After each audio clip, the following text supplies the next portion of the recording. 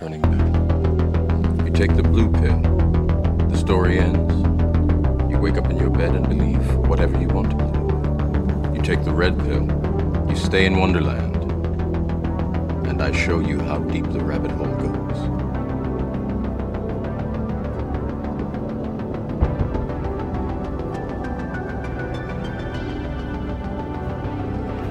Remember, all I'm offering is the truth, nothing more.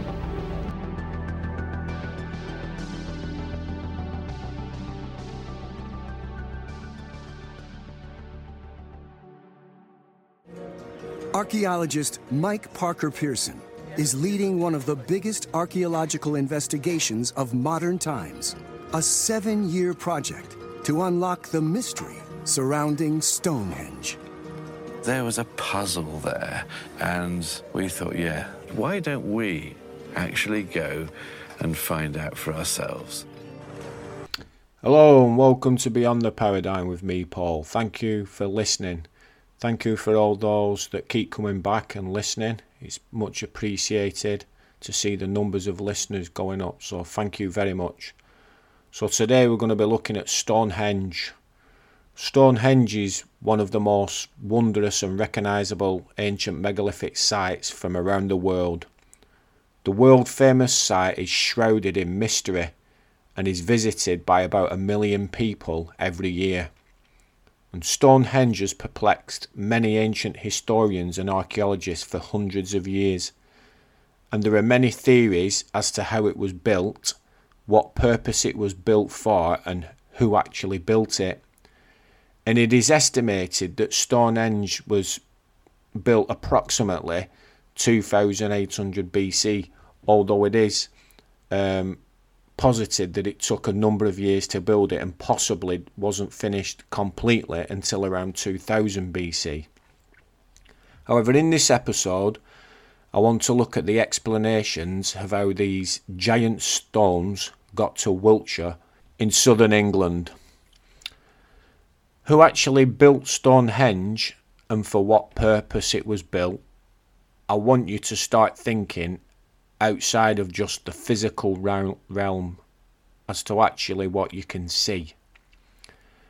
This is a deep rabbit hole and it's going to require you to open your mind. I'm only seeking to, in a coherent manner, hopefully, show you that the history of our world is far stranger than what we have all been taught.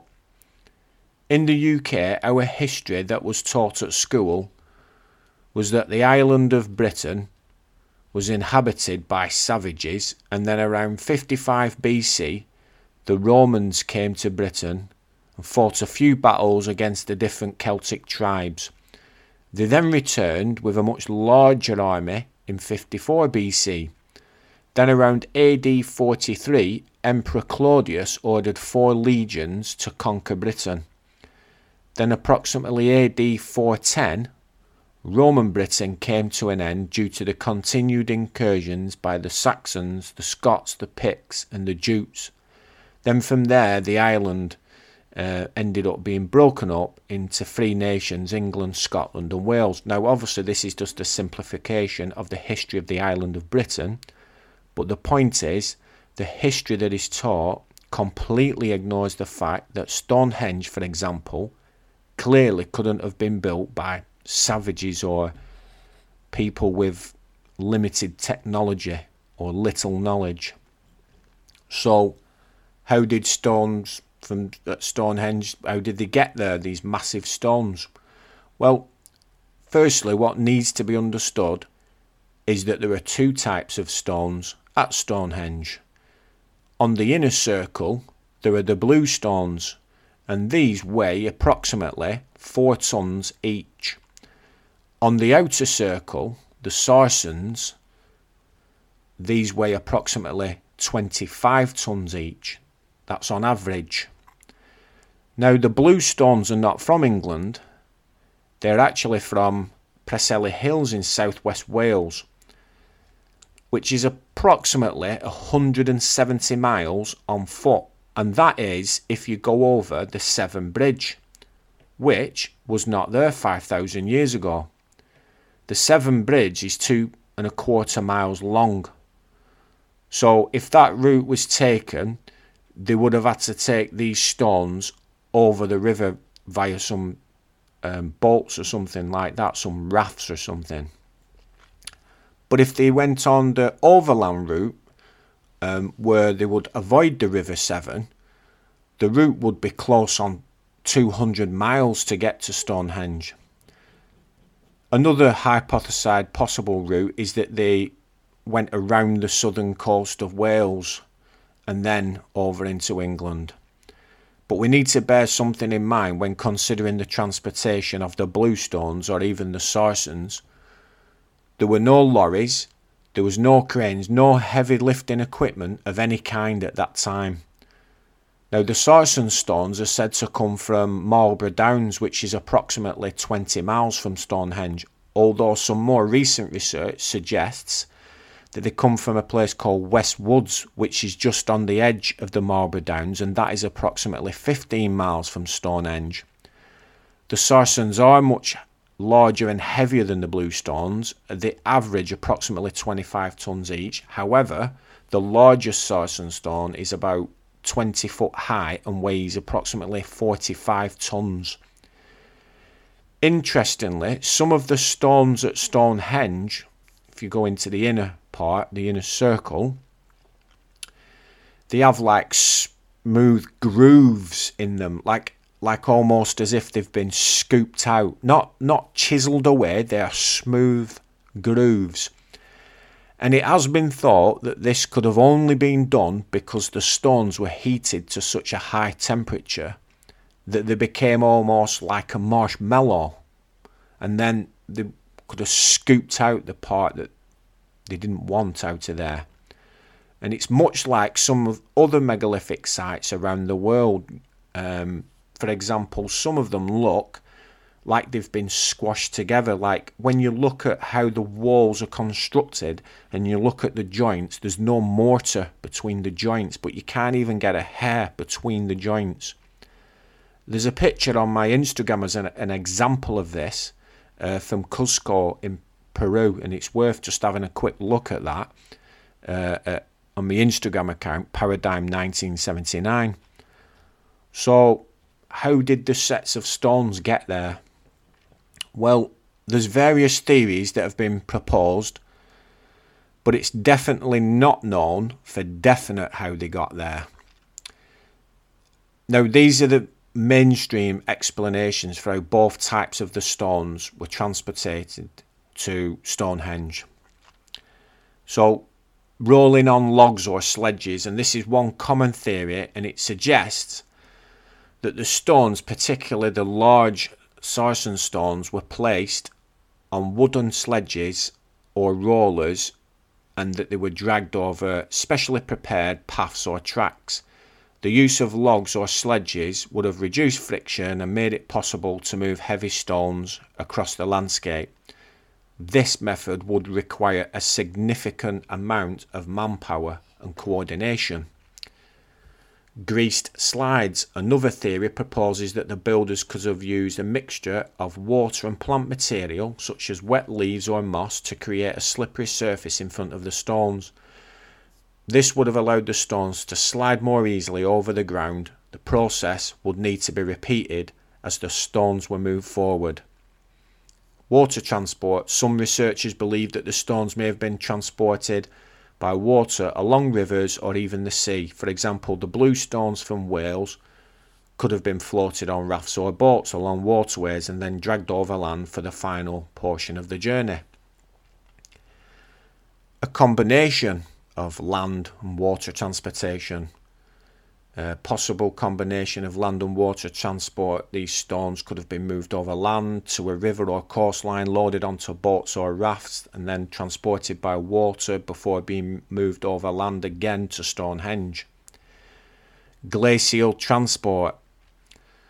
The bluestones, the smaller bluestones, may have been naturally transported closer to Stonehenge by glaciers during the last ice age. The builders could have collected these stones from locations relatively nearby.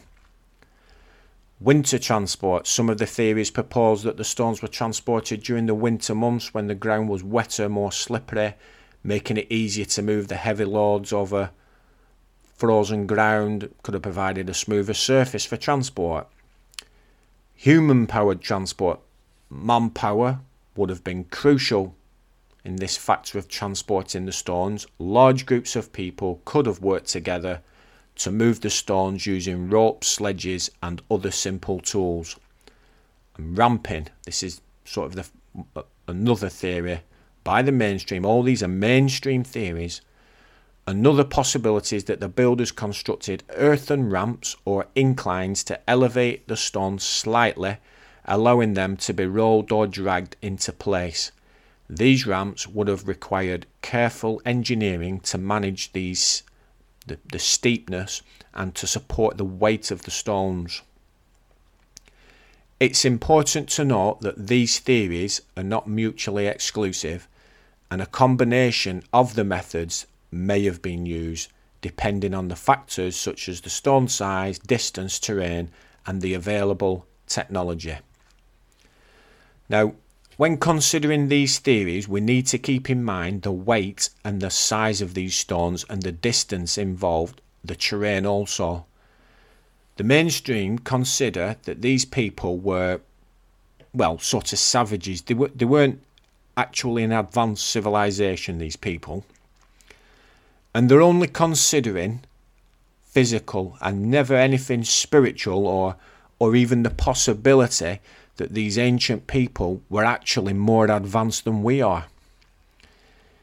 In the year 2000, a group called Mentor Preseli, named after the Preseli Hills there, attempted to take a 3-ton blue stone from the Preseli Hills to Stonehenge, using what the mainstream believe was the technology of the time. The group attempted to drag the stone on a wooden log sledge and rope over land. So they were using rope and this wooden log sledge that they constructed, what they believe was used. And then they was going to drag it to the coast and transport it via a Stone Age boat. They took approximately 1 full day to move the stone 1 mile. They eventually got it to the coast, tried to place it on this Stone Age boat or raft, whatever you want to call it, and the stone sank when placed on the boat. So that proves this theory is incorrect. The mainstream would have you believe, that they were dragging these things from anything to 170 to 200 miles. Well, these guys attempted it, this group, and failed. Well, the mainstream theories about how the stones were transported to Stonehenge involve methods like rolling on logs, water transport and sledges. There have been some more unconventional ideas proposed by researchers and enthusiasts. So let's look at some of these now. Levitation or anti-gravity. Some alternate theories proposed that an advanced civilization had advanced technologies and they could levitate or use anti-gravity to move these massive stones. And there's actually a new study that suggested that they may have used sound to levitate these massive stones into place. The research, published in the Journal of Archaeological Science, used computer simulations to show that Stonehenge rocks could have been moved using the method known as acoustic levitation. Acoustic levitation is a phenomenon in which sound waves can be used to create a force that lifts and moves objects.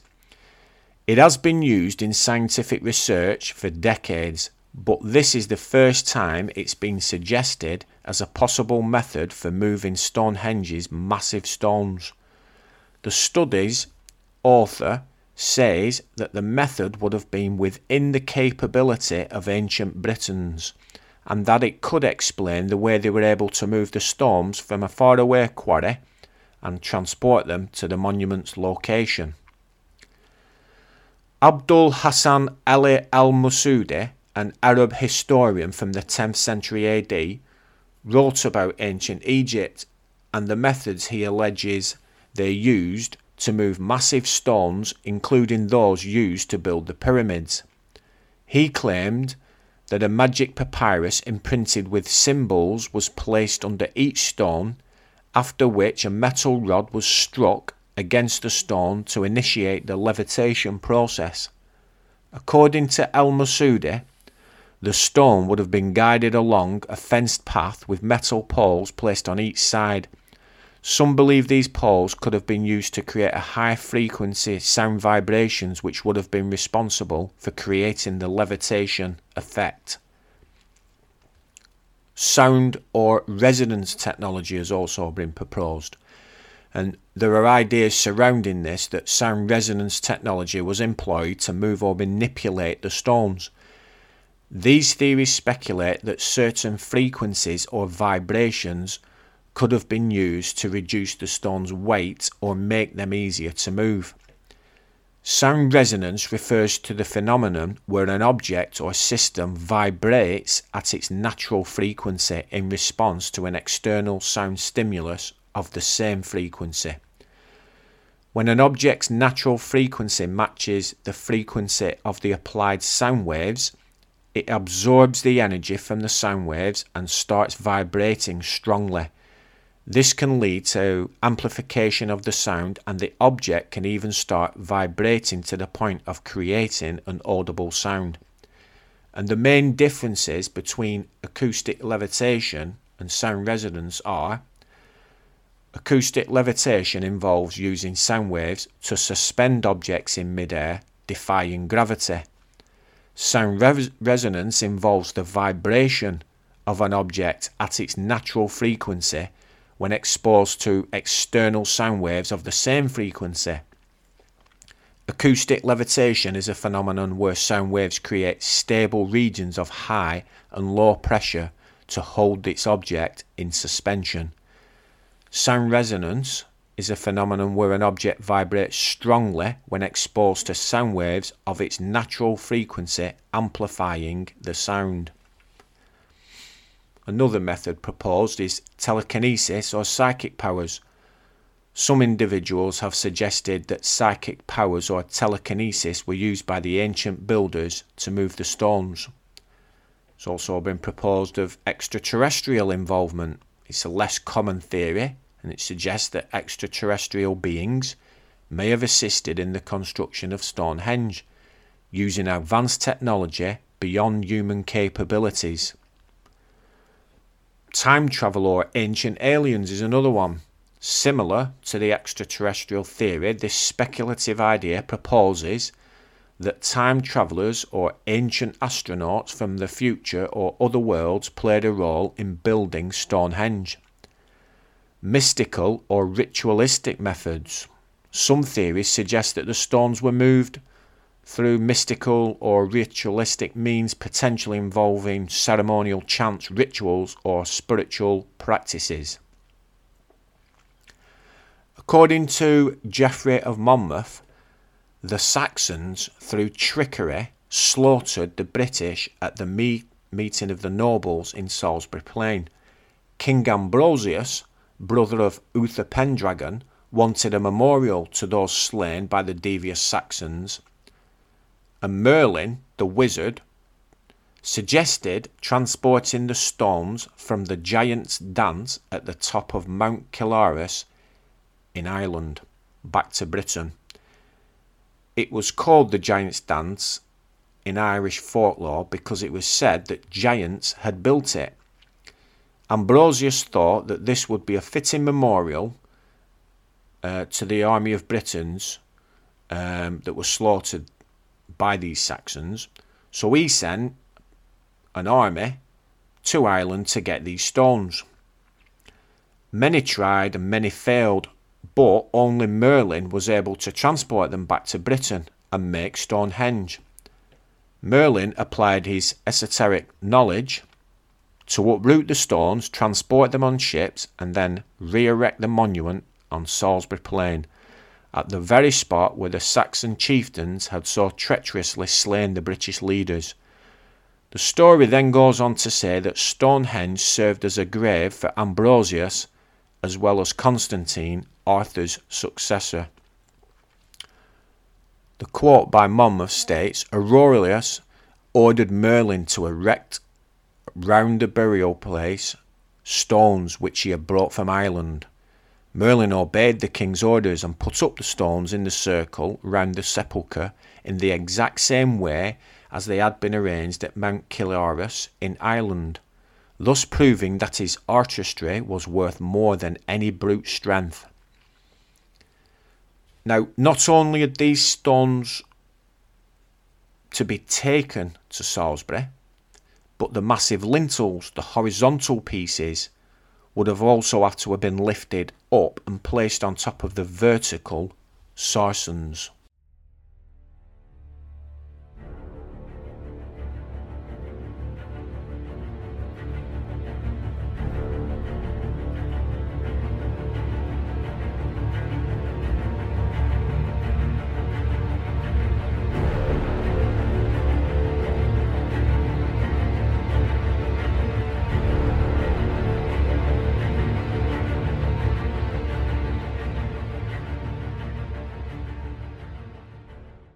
The exact purpose and meaning behind the construction of Stonehenge, the prehistoric monument in Wiltshire in England, it remains the subject of debate and speculation amongst archaeologists, historians and researchers, and there's no definitive answer, but several theories have been proposed. So one of these is religious or spiritual significance, and it's a widely accepted theory is that Stonehenge was built for religious and spiritual ceremonies. The arrangement of the stones, particularly during the solstices and equinoxes, suggests an alignment with astronomical events. Some believe it was a place where the ancient people observed and celebrated celestial events, such as the changing of the seasons, and possibly perform rituals related to fertility, life, and death. Some theories suggest that Stonehenge served as a portal or a gateway to the spiritual world or other realms. The monument's unique layout and arrangement of stones could have been believed to facilitate communication with ancestors, deities, or supernatural beings. And the idea that Stonehenge may have served as a gateway to the spirit world, it's a speculative theory based on the monument's unique design, alignment, and its potential role in ancient religious and spiritual practices. Now, some of the aspects of this particular theory are alignment and sacred space. So Stonehenge's careful alignment with astronomical events such as the solstices and equinoxes led people to believe that it was a place where ancient people believed they could connect with the spirit world during these special times. The alignment of the stones could have been seen as a means to bridge the gap between the physical and the spiritual realms. Transcendent experiences is another theory. Stonehenge's construction and arrangement might have been thought to facilitate transcendent experiences, allowing individuals to commune with ancestors, deities and other supernatural beings or entities. The ritual and ceremonial activities that took place at Stonehenge could have been believed to open the channel for communication between the living and the spirit world. Also symbolism and transformation. The circular shape of Stonehenge, its concentric rings of stones and the processional avenue leading up to it could have held symbolic significance related to the journey between the earthly realm and the spiritual realm. The act of entering the monument and participating in the rituals there might have been seen as a transformative experience, allowing individuals to access higher states of consciousness or spiritual insight. There's also a theory regarding offerings and communication. The deposition of valuable artifacts, grave goods and cremated remains at Stonehenge suggest that it was a place where offerings were made and a communication with the spirit world was sought. These offerings may have been intended to appease or honour ancestral spirits or other supernatural beings. It's also been proposed as being a part of this day, possibly a pilgrimage or a spiritual renewal. Stonehenge's remote location and the effort required to visit it could have contributed to the belief that making a pilgrimage to the site would have resulted in spiritual renewal or a closer connection to the spirit world. And the true purpose, though, and significance of Stonehenge may never be fully understood, but the concept of having it serve as a conduit between the physical and spiritual realms remains a fascinating and evocative idea that speaks to the enduring allure of this ancient monument. It's also been proposed as being a ceremonial burial site, and it may have been a burial site for important individuals or a place of ancestor worship. Human remains have been found in the vicinity of Stonehenge, indicating that the site was used for burial purposes at various points in its history. These remains provide valuable insight into the people who used and frequented the monument. Now, here are some of the most notable discoveries of human remains at or near Stonehenge. Aubrey Holes. The Aubrey Holes is a series of circular pits within the Stonehenge earthwork, and it contained cremated human remains. The holes date back to the earliest phases of Stonehenge, so approximately maybe 2800 BC. These are approximate dates. They don't know exactly. The Stonehenge archer in 1978, the grave of an archer was discovered near Stonehenge. This individual was buried with a rich assortment of grave goods, including arrowheads, a wrist guard, and a stone mace head. They dated the remains to 2300 BC. There's also the Stonehenge Armsbury archer.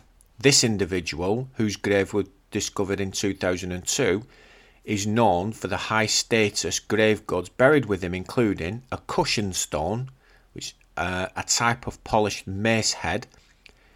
His remains and grave goods suggest connections with distant regions, highlighting the importance of Stonehenge as a centre of trade and cultural exchange. And the archery, this Armsbury archer, again, they've dated to around 2300 BC.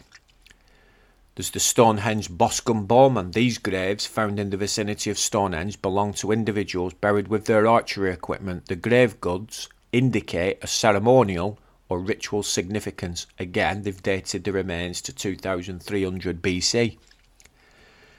There's also child burials been found there. The cremated remains of 2 children were found in a grave near Stonehenge. They gave an approximate age of the children between the ages of 3 and 7 years old at the time of their deaths, and they dated these graves to approximately 1550 BC. There's also the Stonehenge Bluestone grave, which they discovered in 2018, a grave containing the cremated remains of an individual, and he was found at the site known as Blick Mead, located approximately 1.5 miles from Stonehenge.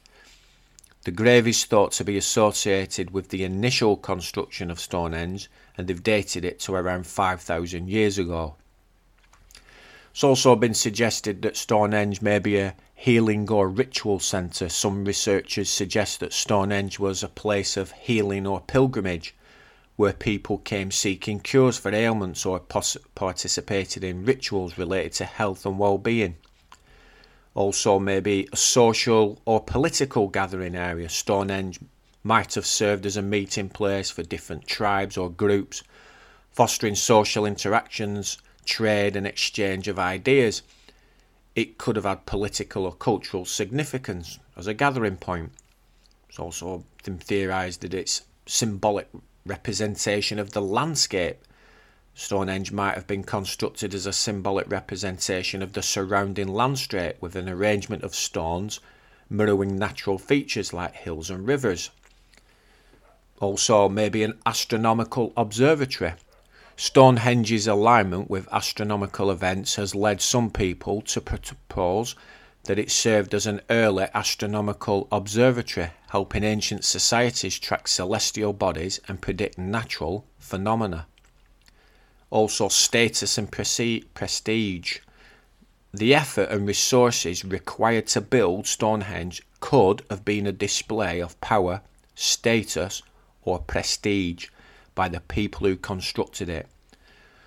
But it's important to note that Stonehenge likely had multifunctional roles which evolved over time with different people groups using it for various purposes.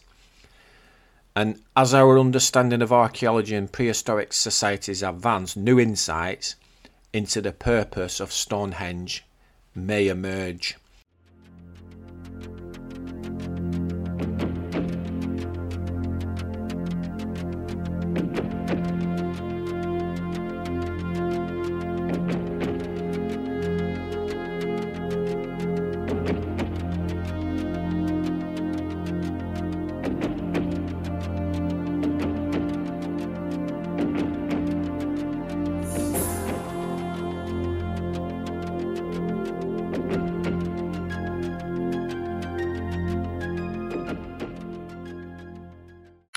So who actually built Stonehenge?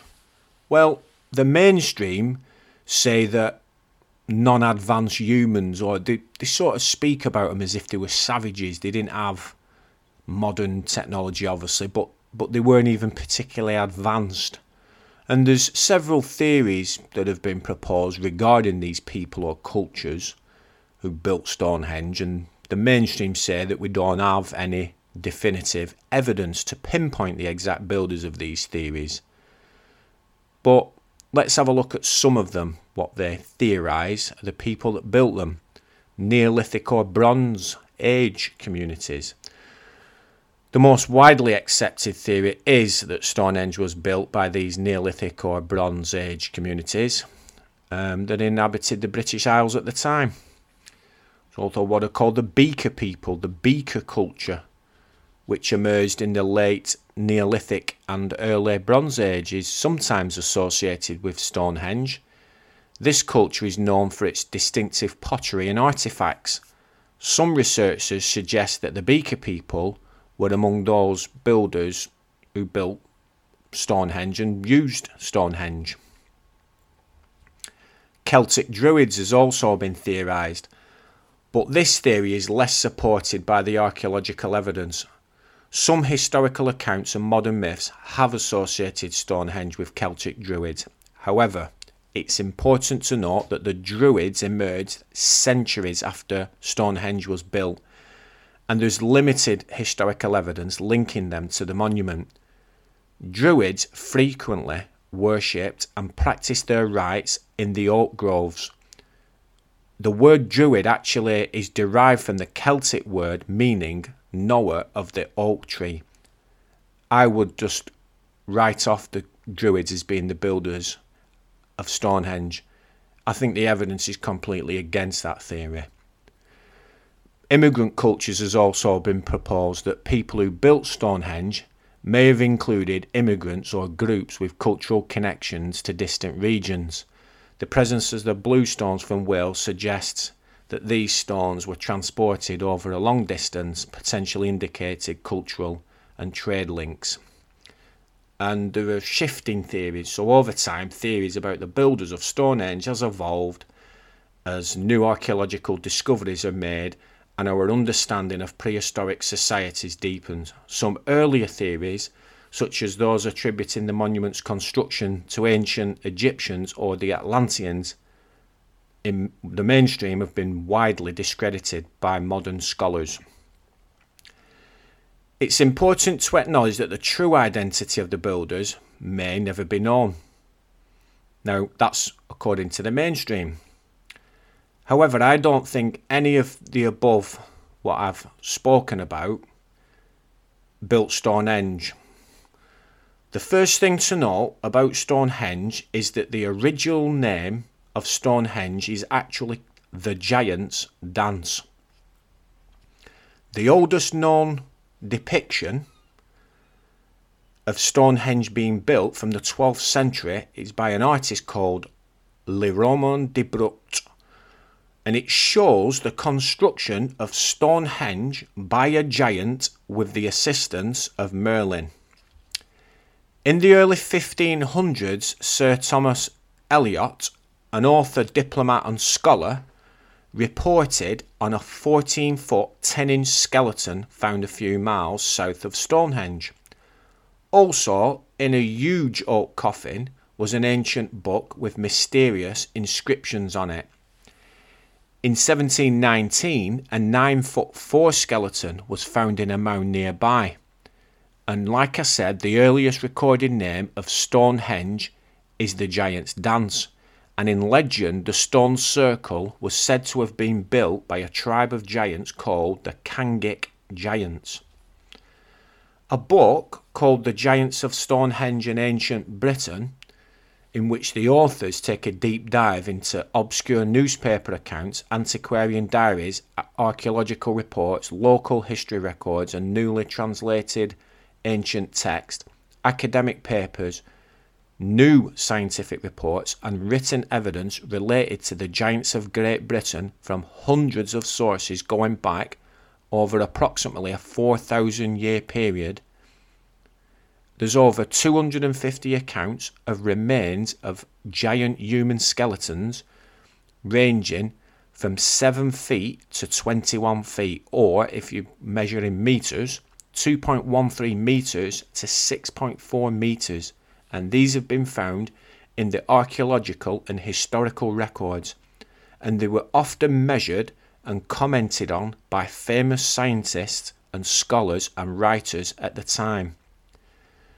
A wealth of folklore from England, Wales and Scotland, and also Ireland, talk about sophisticated cultures of giants with supernatural powers and advanced technology who had control over thunder and lightning, as witnessed when their tombs were disturbed by later generations.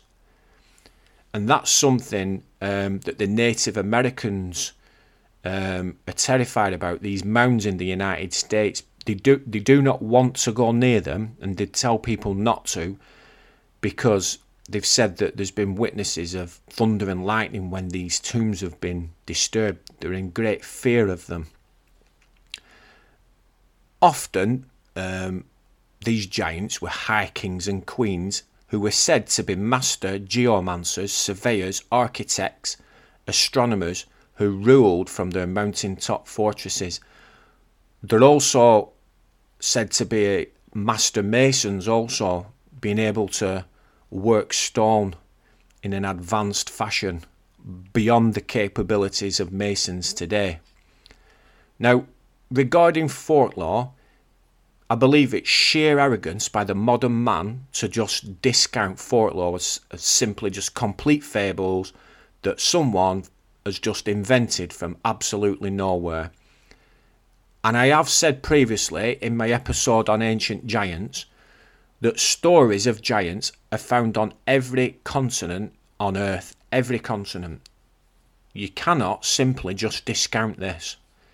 And the reason why the giant stories are ubiquitous is because they are memories from past times, the memories of real beings and the real events that took place. Now, I'm not saying that every single story in folklore regarding giants is 100% accurate, but what I am saying is that giants are a real part of the history of the earth. And I'm not speaking about metaphorical giants, I mean real giants of great physical stature who were more advanced than we are. And the reason why giants have been erased from the mainstream history is because it does not fit with the theory of evolution. Now, over the last 100 years, thousands of giant skeletons have been found throughout the world, and especially in the American Midwest. So you're going to ask now, well, where's the evidence of this? One way or another, the Smithsonian Institute quickly caught wind of most of these giant findings and made the evidence disappear. In most cases, those who exhumed the giant skeletons reported their findings immediately to the Smithsonian Institute. They naively trusted the Smithsonian to do what was in the public interest. Now, apparently, the Smithsonian's concept of public interest includes protecting Darwin's theory of evolution and the established historical narrative at all costs. In other words, lying to the public. But I wouldn't even call the theory of evolution a theory. It's simply a hypothesis. And Darwin himself accepted that should they not be able to find any transitional fossils, his hypothesis would collapse. Well, they've never found a single transitional fossil, and the reason for that is because what Darwin said is complete fabrication. It's false. The mainstream can't accept that there was an advanced race of giants or any kind of advanced civilization before we existed, because the theory of evolution is that we're evolving, not devolving, so we're becoming more advanced. That's what they're trying to tell us. So if a race of giants existed, then it proves we're actually devolving and not evolving, and that biblical accounts that talk of giants, well, they might just be true if we actually find out that there was really giants. So if the Bible accounts of giants are true, what else is the Bible saying that's true? Well, obviously, if you've been listening to my episodes, you know that I believe all of the Bible's true. We really do live in an empire of lies. It's really like the Truman Show. Our history is fake. Darwin evolution is fake. Stonehenge was not built by Stone Age humans with limited technology. But I believe that giants built Stonehenge, and they possibly used either acoustic levitation or sound resonance was used in order to move these massive stones great distances. Now, if you discount the supernatural, the spirit world, giants, etc. from your paradigm, your worldview, then you're going to obviously seek to explain all things in terms of what is seen, what you can touch, what they've told you in school, and by the mainstream media, mainstream science. The father of lies, Satan, he's pulled a veil over this world. Now, I accept that some of these topics are truly mind-blowing, but the history of our world really is far, far different than what you have been taught. And what I would say is to people, don't fear being on the fringes. Don't fear people. They're only jars of clay. I've been a Christian for over 20 years, and I'm in the minority. I'm always in the minority, in the workplace, wherever, in my community.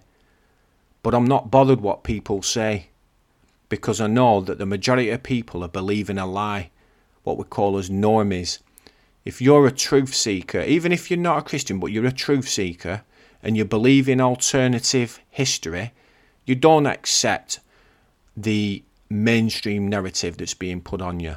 You don't believe that climate change is what they're saying it is. You didn't have the COVID vaccine. Don't let people put you off from believing these things because of ridicule. People may ridicule you, but they're only people. Like I said, they're only jars of clay. If you're enjoying this podcast, guys, just give me a 5-star review and follow me on Spotify or wherever you listen to your podcast. Something so simple as that really does help me. It helps me to appear higher up when someone's doing a search, and then I can attract more people to listen to this. So I'd really appreciate you doing that for me. If you want to follow me on Instagram, it's Paradigm1979, or on Twitter, Paradigm_1979. So until next time, thanks for listening, guys. I'm Paul, and this is Beyond the Paradigm.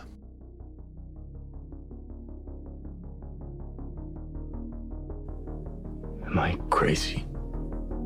We don't use that word in here.